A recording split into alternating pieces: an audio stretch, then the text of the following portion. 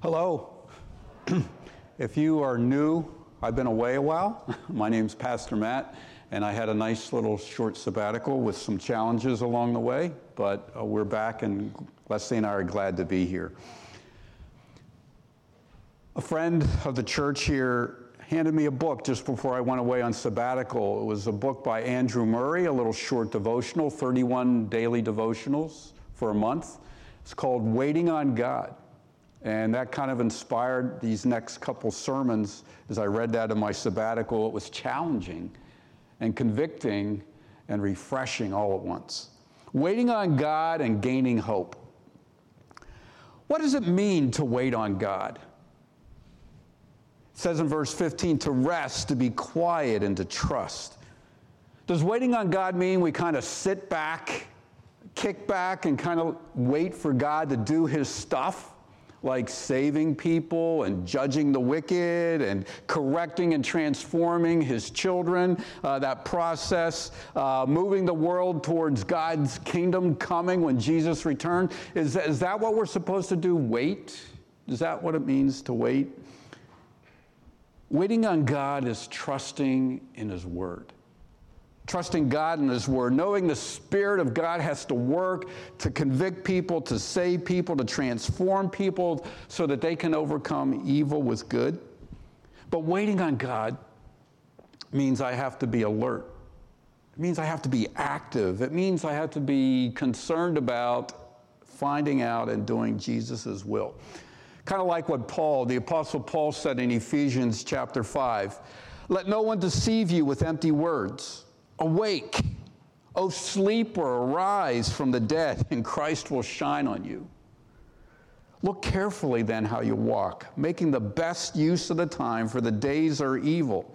Do not be foolish, but understand what the will of the Lord is. Waiting on God. Hebrew word there, used a lot. Look that up in a concordance, or use your electronic devices. Wait. Waiting on God. It just fills the scriptures.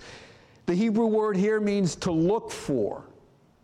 If you're waiting for God, you're looking for God. To work, to come, to desire.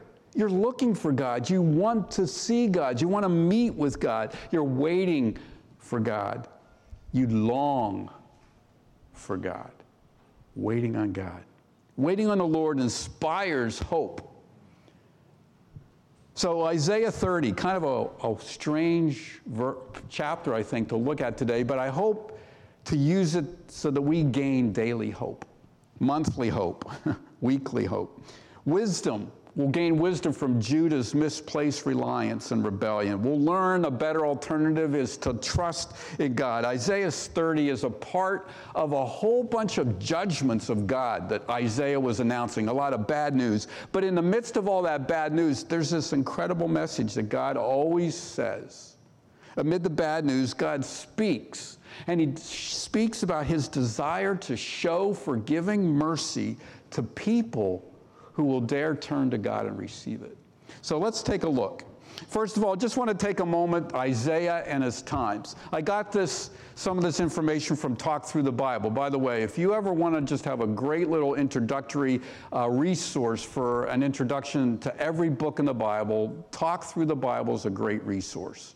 I have a really old copy. It's hardback. You can probably get it online. It's probably cheaper in a paperback form. I recommend it. Isaiah and its times. Isaiah's name means Yahweh, the Lord is salvation. Isaiah served 700 and a little less years before Christ came to earth. Isaiah the prophet is known as, I like to call the book, I've read this, heard it other places, the Gospel according to Isaiah. It's an incredible book. In spite of all the prophecies of judgment, there's all kinds of prophecies that point to Christ and point to the gospel. It's kind of interesting. Isaiah can be broken up into two parts. Chapters 1 through 39 focuses on judgment. Chapters 40 through 66 focus on God's salvation and comfort. It's interesting, that book breaks up just the way the Old Testament and New Testament does. 39 chapters, 39 books in the Old Testament, 27 chapters in the New Testament, 27 chapters focused on the coming Messiah and his grace and mercy that he's going to come to see. And just a few keys. Messiah's character and salvation is described. You're familiar with Isaiah 9, 6 through 7. It's read almost every Advent season. For unto us a child is born, unto us a child is given. Chapters 53, verse 6, all we like sheep have gone astray. We've all gone our own way, and the Lord has laid on him, that is the Christ, our sins. Chapter 53 is probably the key chapter describing the ministry, Christ's death, burial, and resurrection in our place. So that's a little bit about Isaiah, just to give some context. So we're talking about God speaking a lot of judgment. And what was that judgment going to look like? Well, it was coming from Assyria right now in Isaiah's day. Assyria was the rising world power, conquering all the small nations in the Mediterranean Sea area, along the coast. The northern tribe of Israel, the 10 tribes that have broken away from the southern tribes of Israel, the nation split, was conquered in 722 BC. And Judah was being threatened by Assyria during Isaiah's ministry. And Isaiah was warning the people of Judah, the two little tribes to the south, turn away from your sister Israel, the northern kingdom's sins. You're following in her footsteps and you're going to be overtaken. It's not going to be Assyria that's going to do it, but it's the Chaldeans, it's the Babylonians, and that did happen in 586 BC. So how in the world does 2,700 years ago relate to 2023? What possibly does God want us to learn from this chapter? You read your devices this week, right? Some of you read the headlines, or maybe you still get a newspaper. Political, social, economic pressures can cause fears to escalate. It makes me nervous to see where the world's going. I worry about what's ahead. I worry about what my children are going to face, my grandchildren are going to face. I worry about that stuff. I wonder what's ahead. I don't know. And it's in times like those that we can easily kind of forget God and kind of take things into our own hands. Instead of examining our attitudes and our actions to see if they're in God's will or being sinful, turning away from God, we kind of turn to our own ingenuity. We turn to seeking security in politics or in wealth. And those just build the illusion of security. You know, it's not wrong to seek justice. It's not wrong to want to provide a comfortable, safe living for your family, to want to live in a community where people can flourish. It's not wrong to seek those things or to try and make them happen.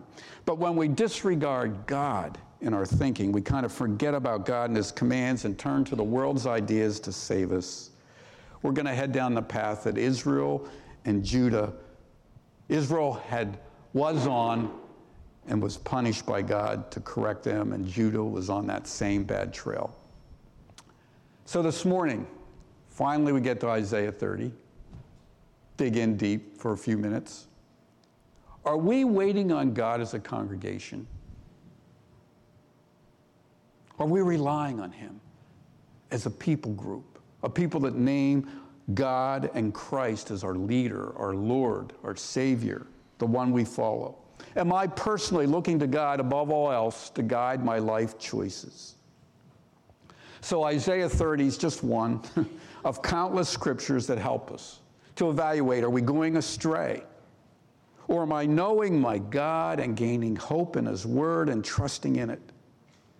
So let's just take a few minutes to investigate Isaiah 30 this morning. Kathy read verses 8 through 18. I want to look first at the misplaced trust of Judah. Look at verses 1 through 7 with me. O stubborn children, declares the Lord, who carry out a plan but not mine, who make an alliance but not of my spirit, that they may add sin to sin, who set out to go down to Egypt without asking for my direction, to take refuge in the protection of Pharaoh and to seek shelter in the shadow of Egypt. Therefore shall the protection of Pharaoh turn to your shame, and the shelter in the shadow of Egypt to your humiliation. For though his officials are at Zoan and his envoys at Hanes, reach Hanes, everyone comes to shame through a people that cannot profit them, that brings neither help nor profit, but shame and disgrace. An oracle on the beast of the Negev, through a land of trouble and anguish, from where come the lioness and the lion, the adder and the flying fiery serpent. They carry their riches on the backs of donkeys and their treasures on the humps of camels to a people that cannot profit them. Egypt's help is worthless and empty. Therefore I called her Rahab, who sits still, seeking shelter in the wrong shadow. Did you notice the opening line? Stubborn children. That's not a condemnation kind of, you stubborn children. It's a, I pity you, people. You're running to Egypt and it's misplaced. It's expressing, God is expressing pity. And notice he calls them stubborn, not so good, but he calls them children. It's good to know that God is faithful to his promises. That even though you're rebelling and not really worthy to be called his children, well, how does he address these rebellious people? I remember that I called you my children. I'm watching over you. Please listen to me. Shadow. A shadow is a place of refuge in this picture. In Psalm 36, it says, how precious is your steadfast love, O God. The children of mankind take refuge in the shadow of your wings. So Judah was seeking shelter, not under God's wings, but under the wings of Egypt. I have to say, I had this laughing moment when I thought about this. I looked up depressing or disappointing, some similar words, same meanings, and here's what it came up with.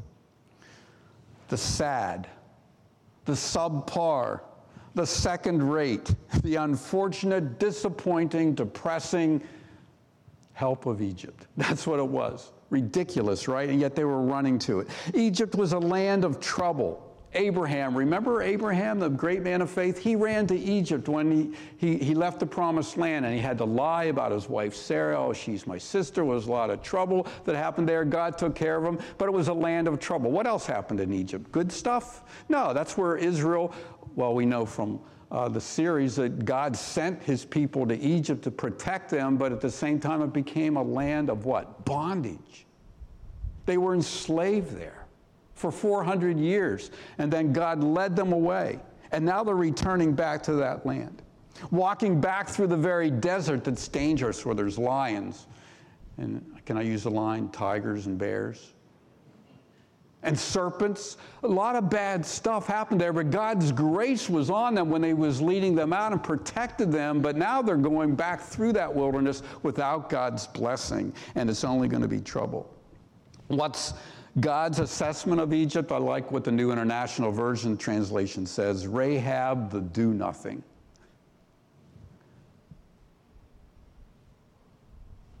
You ever notice how kingdoms, old and new, use mascots that are strong and powerful, like lions and tigers and bears, right? They're at the gates or on their symbols, or powerful snakes or fiery dragons or some kind of powerful creature. We don't use bunnies as a mascot. We don't use hamsters and guinea pigs or kittens or puppies. Well, Egypt's animal of choice might have been like a fierce crocodile or fiery serpent, but the reality was Egypt, with all the facade, all the mascot, was just a do-nothing, no help, depressing, second-rate, subpar, worthless help. Oh, Church of Christ, Wake up. Don't trust political parties and power and influence in the courts to protect us, to change people's hearts. That's the work of God. So love mercy, do justice, and walk humbly with your God, because Christ Jesus has the power to save us from sin and death, to bring a holy kingdom, to transform us. So walk in the power of his shadow. Don't repeat Jerusalem's rebellious ways. Jesus, when he was here, in Luke chapter 13, we read his lament. And this is what God is saying here in Isaiah 30. Oh, stubborn children, don't run to Egypt. Listen to what Jesus said. You remember this line, right? Luke 13, verse 34. Oh, Jerusalem, Jerusalem, the city that kills the prophets and stone those who are sent to it. How often I would have gathered your children together as a hen gathers her brood under her wings, and you were not willing. Behold, your house is forsaken. I tell you, you will not see me until you say, blessed is he who comes in the name of the Lord. Repeat. That same people. Hear what Jesus is saying. Isaiah was saying it. Jesus is saying it. Choosing Egypt over God was a heart choice. Kathy read in verses 8 through 18. Just look at verse 8 again of chapter 30. And now go, write it before them on a tablet and inscribe it in a book, that it may be for a time to come as a witness forever. For they are rebellious people, lying children, children unwilling to hear the instruction of the Lord, who say to the seers, don't see, who say to the prophets, don't prophesy to us what is right. Speak to us smooth things. Prophesy illusions. Lead the way. Turn aside from the path. Let us hear no more about the Holy One of Israel. This was willful disobedience. This wasn't they were making a bad choice because they were misinformed or they were led astray by bad counsel. They heard God's truth and they said, we don't want to hear it. Speak to us smooth things. Lie to me. Tell me what I want to hear. Seduce me, like the adulteress in Proverbs. Entice me away from God. I just don't want to hear anything more about God. You ever get tired of hearing us preachers preach at you? I just don't want to hear it anymore. You ever tell God that? He can handle that, by the way. Wow. Smooth things. Let us hear no more. God's way was made clear in verse 15, and they said, no.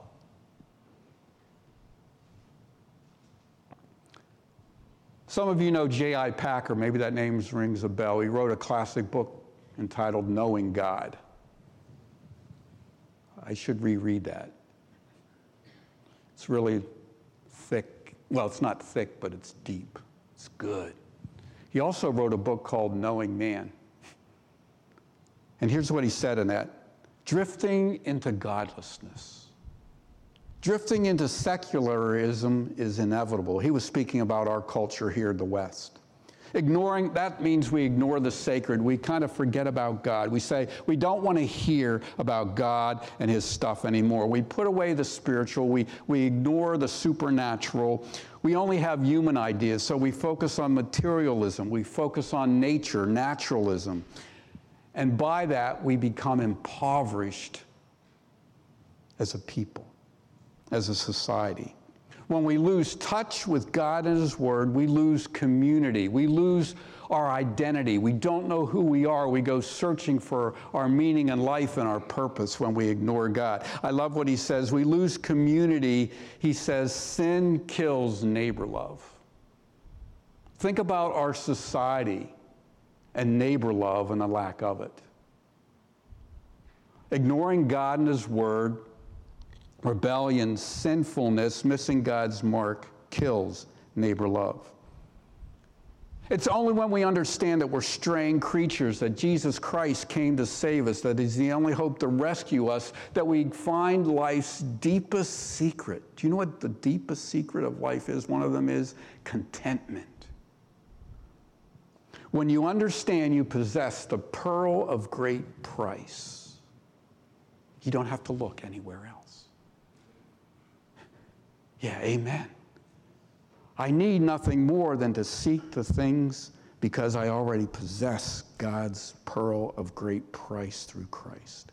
What are the results of looking to Egypt for security? Well, we read in verses 13 and 14 that we're going to be like a pottery that's smashed by a wall that's bulging out. The rocks fall and smash the pottery by the falling wall. We're going to plan a swift flight to get away from Assyria. We're going to go to Egypt, and there we're going to make an alliance, and they're going to protect us, but our enemy's going to ride swifter horses. It's going to fail. And the only thing that's going to be left is a flagpole, like a signal flag that they would wave on top of a mountain, except it's just going to be a flagpole, and it's going to say, you lost. You went to Egypt. You didn't rely on God. You relied on man, humanity, and its wisdom. And all that's left is a single, bare, naked flagpole.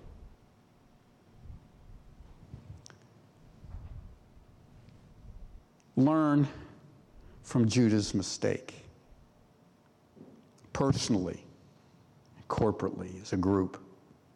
For thus says the Lord, the Holy One, God, the Holy One of Israel, in returning and rest you shall be saved, in quietness and in trust shall be your strength. Despite prophetic warning, they said, no thank you. So God had it written down so that we could learn from it. No, God's still speaking today. He's actually speaking in the news headlines, if we're willing to hear it. What's He saying on your electronic device when you read what's happening in the world or nearby? What's God saying to us? He's explaining His purposes, but we don't dream that God could speak to us through newspaper headlines. But He does.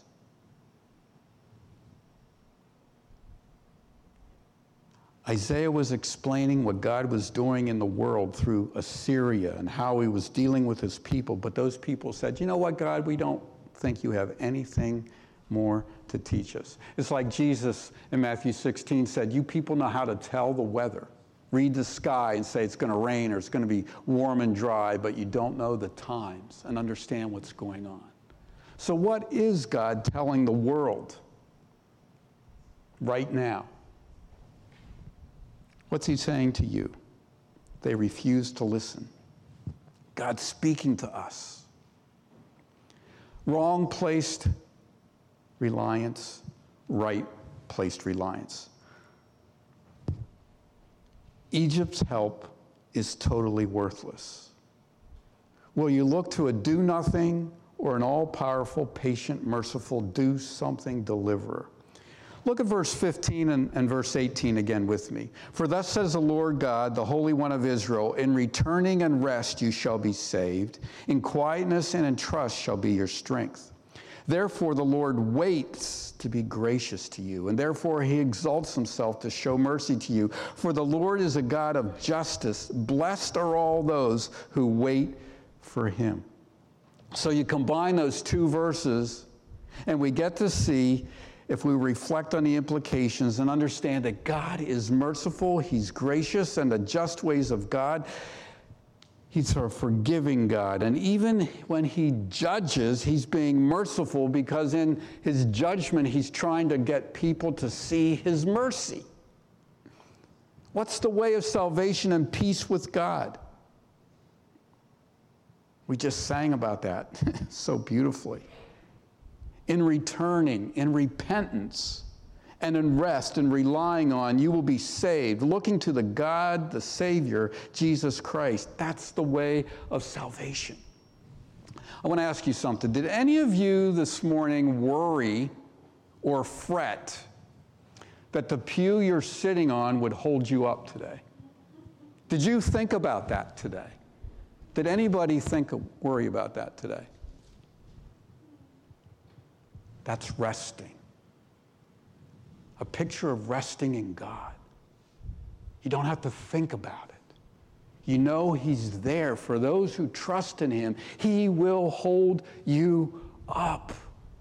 You will live forever, even if you die, because he has made the way for that. Understand this, God. That's the way of salvation, and quietness and trust. That will be your strength. What's impossible for us is possible with God through Christ because of his death and resurrection for our sin to make a way to live forever. Look at verse 18. Therefore the Lord waits to be gracious to you. Ponder that for a moment. Why does God wait to send grace instead of sending judgment? Why does he hold back? Well, like Judah, so often we foolishly refuse God's way. So he says, you want to go that way? I'm going to let you go that way. And then you're going to reap the consequences of your bad choices, the disasters of your choices, to teach you your folly. And those who learn from their folly and turn back to the Lord, rest in him, they will find blessing and merciful grace. That's what's waiting for those. Blessed are all those who wait for him.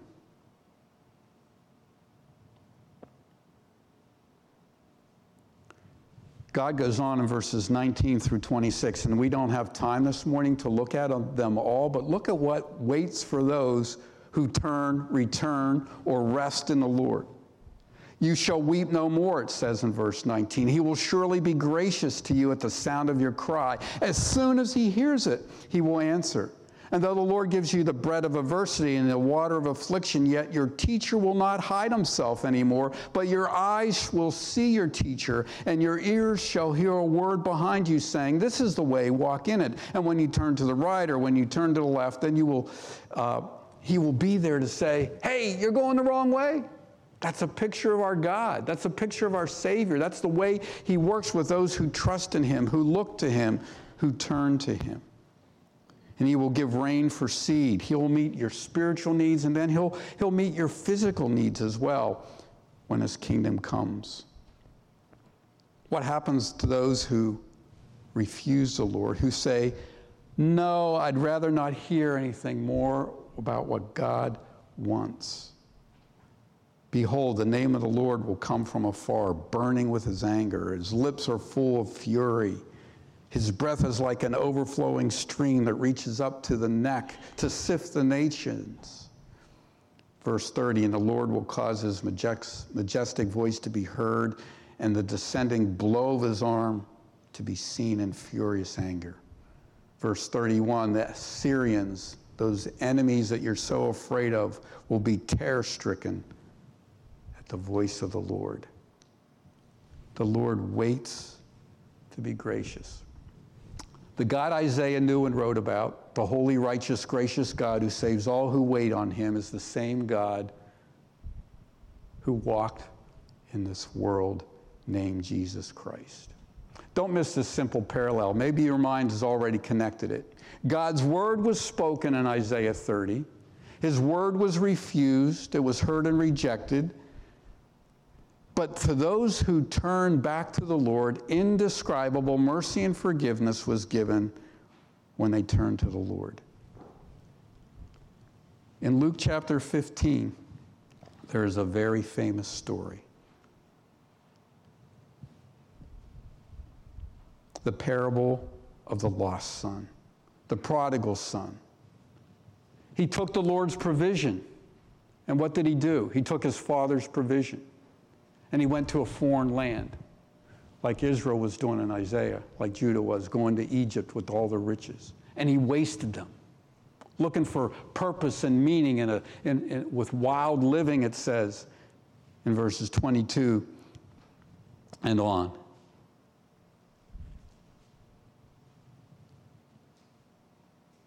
And the chastisement of his folly was experienced. And it says he came to himself, or he came to his senses. And he returned to his father. And what did God do? What did the Father do? Picture of God. Opened up his arms, welcomed him, kissed him, put the robe on, that fancy robe, and gave him a ring, and they threw a party and killed the fatted calf, and they celebrated, undeserving as the son was, when he confessed his sin to his earthly father and admitted that he had broken heaven's rules. His father was graciously waiting for him to come, to pour out his blessing and mercy. Children of God, that is who our God is. Don't forget that this morning. That should give you hope. Rejoice in this grace, children of God. You messed up this week. Yeah, you. And me. And even you people way in the back. And God just says, you're my child. Come and be blessed. Wait on me. Trust in me. Do not be afraid of me. This is our God.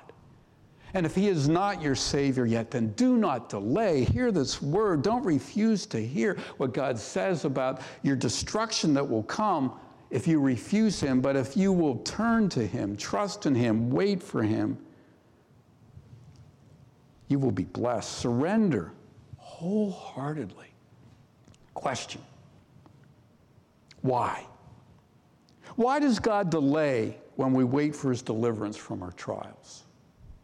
Why does the joy of salvation and transformation of making us better people seem to be so delayed and so long coming, and 2 steps forward, 3 or 4 backwards? Why does the scattered taste of joy, let me put that differently. Why does the joy of our salvation seem to be so scattered rather than this just never-ending banquet? We long for that, right? Ever steady banquet of peace and abundance in our lives. Well, Isaiah 30 helps us understand the answer. God, Jesus Christ, is a good and wise shepherd, so he knows when we're best ready to receive the blessings that he wants to give us. His timing is perfect. They will satisfy us when they come, and there's great satisfaction in the waiting sometimes. And God will be glorified, just like in the story of that David and the crew just preached about, the story of Joseph, what God was working. Remember Abraham and Sarah's story, the waiting for Isaac, the promise, and the missteps along the way, and yet God was greatly glorified, and they rejoiced like you couldn't believe. They couldn't imagine all that God was planning, and they couldn't believe it when it happened, but there was so much joy. Why does God wait? Because he's a good shepherd. Know God's ways. Remember how he's worked in the past. He's working in our lives the same way. And also, just remember this. Love the blesser more than the blessing. Know your God. God delights to bless, not to curse. Long years of dependence teach us about the greatness of God. We close with this. Blessed are those who wait for him. Do you believe that this morning? Let's pray. Lord, we need you to strengthen us so that we trust in you each day. So I ask you to help us to believe your promises. Spirit of God, teach us. Don't allow us to forget the blessings of Jesus Christ that he's poured out on us, the promised one, the one that was sent, the one who came, the one who taught us, the one who delivers us from our sins.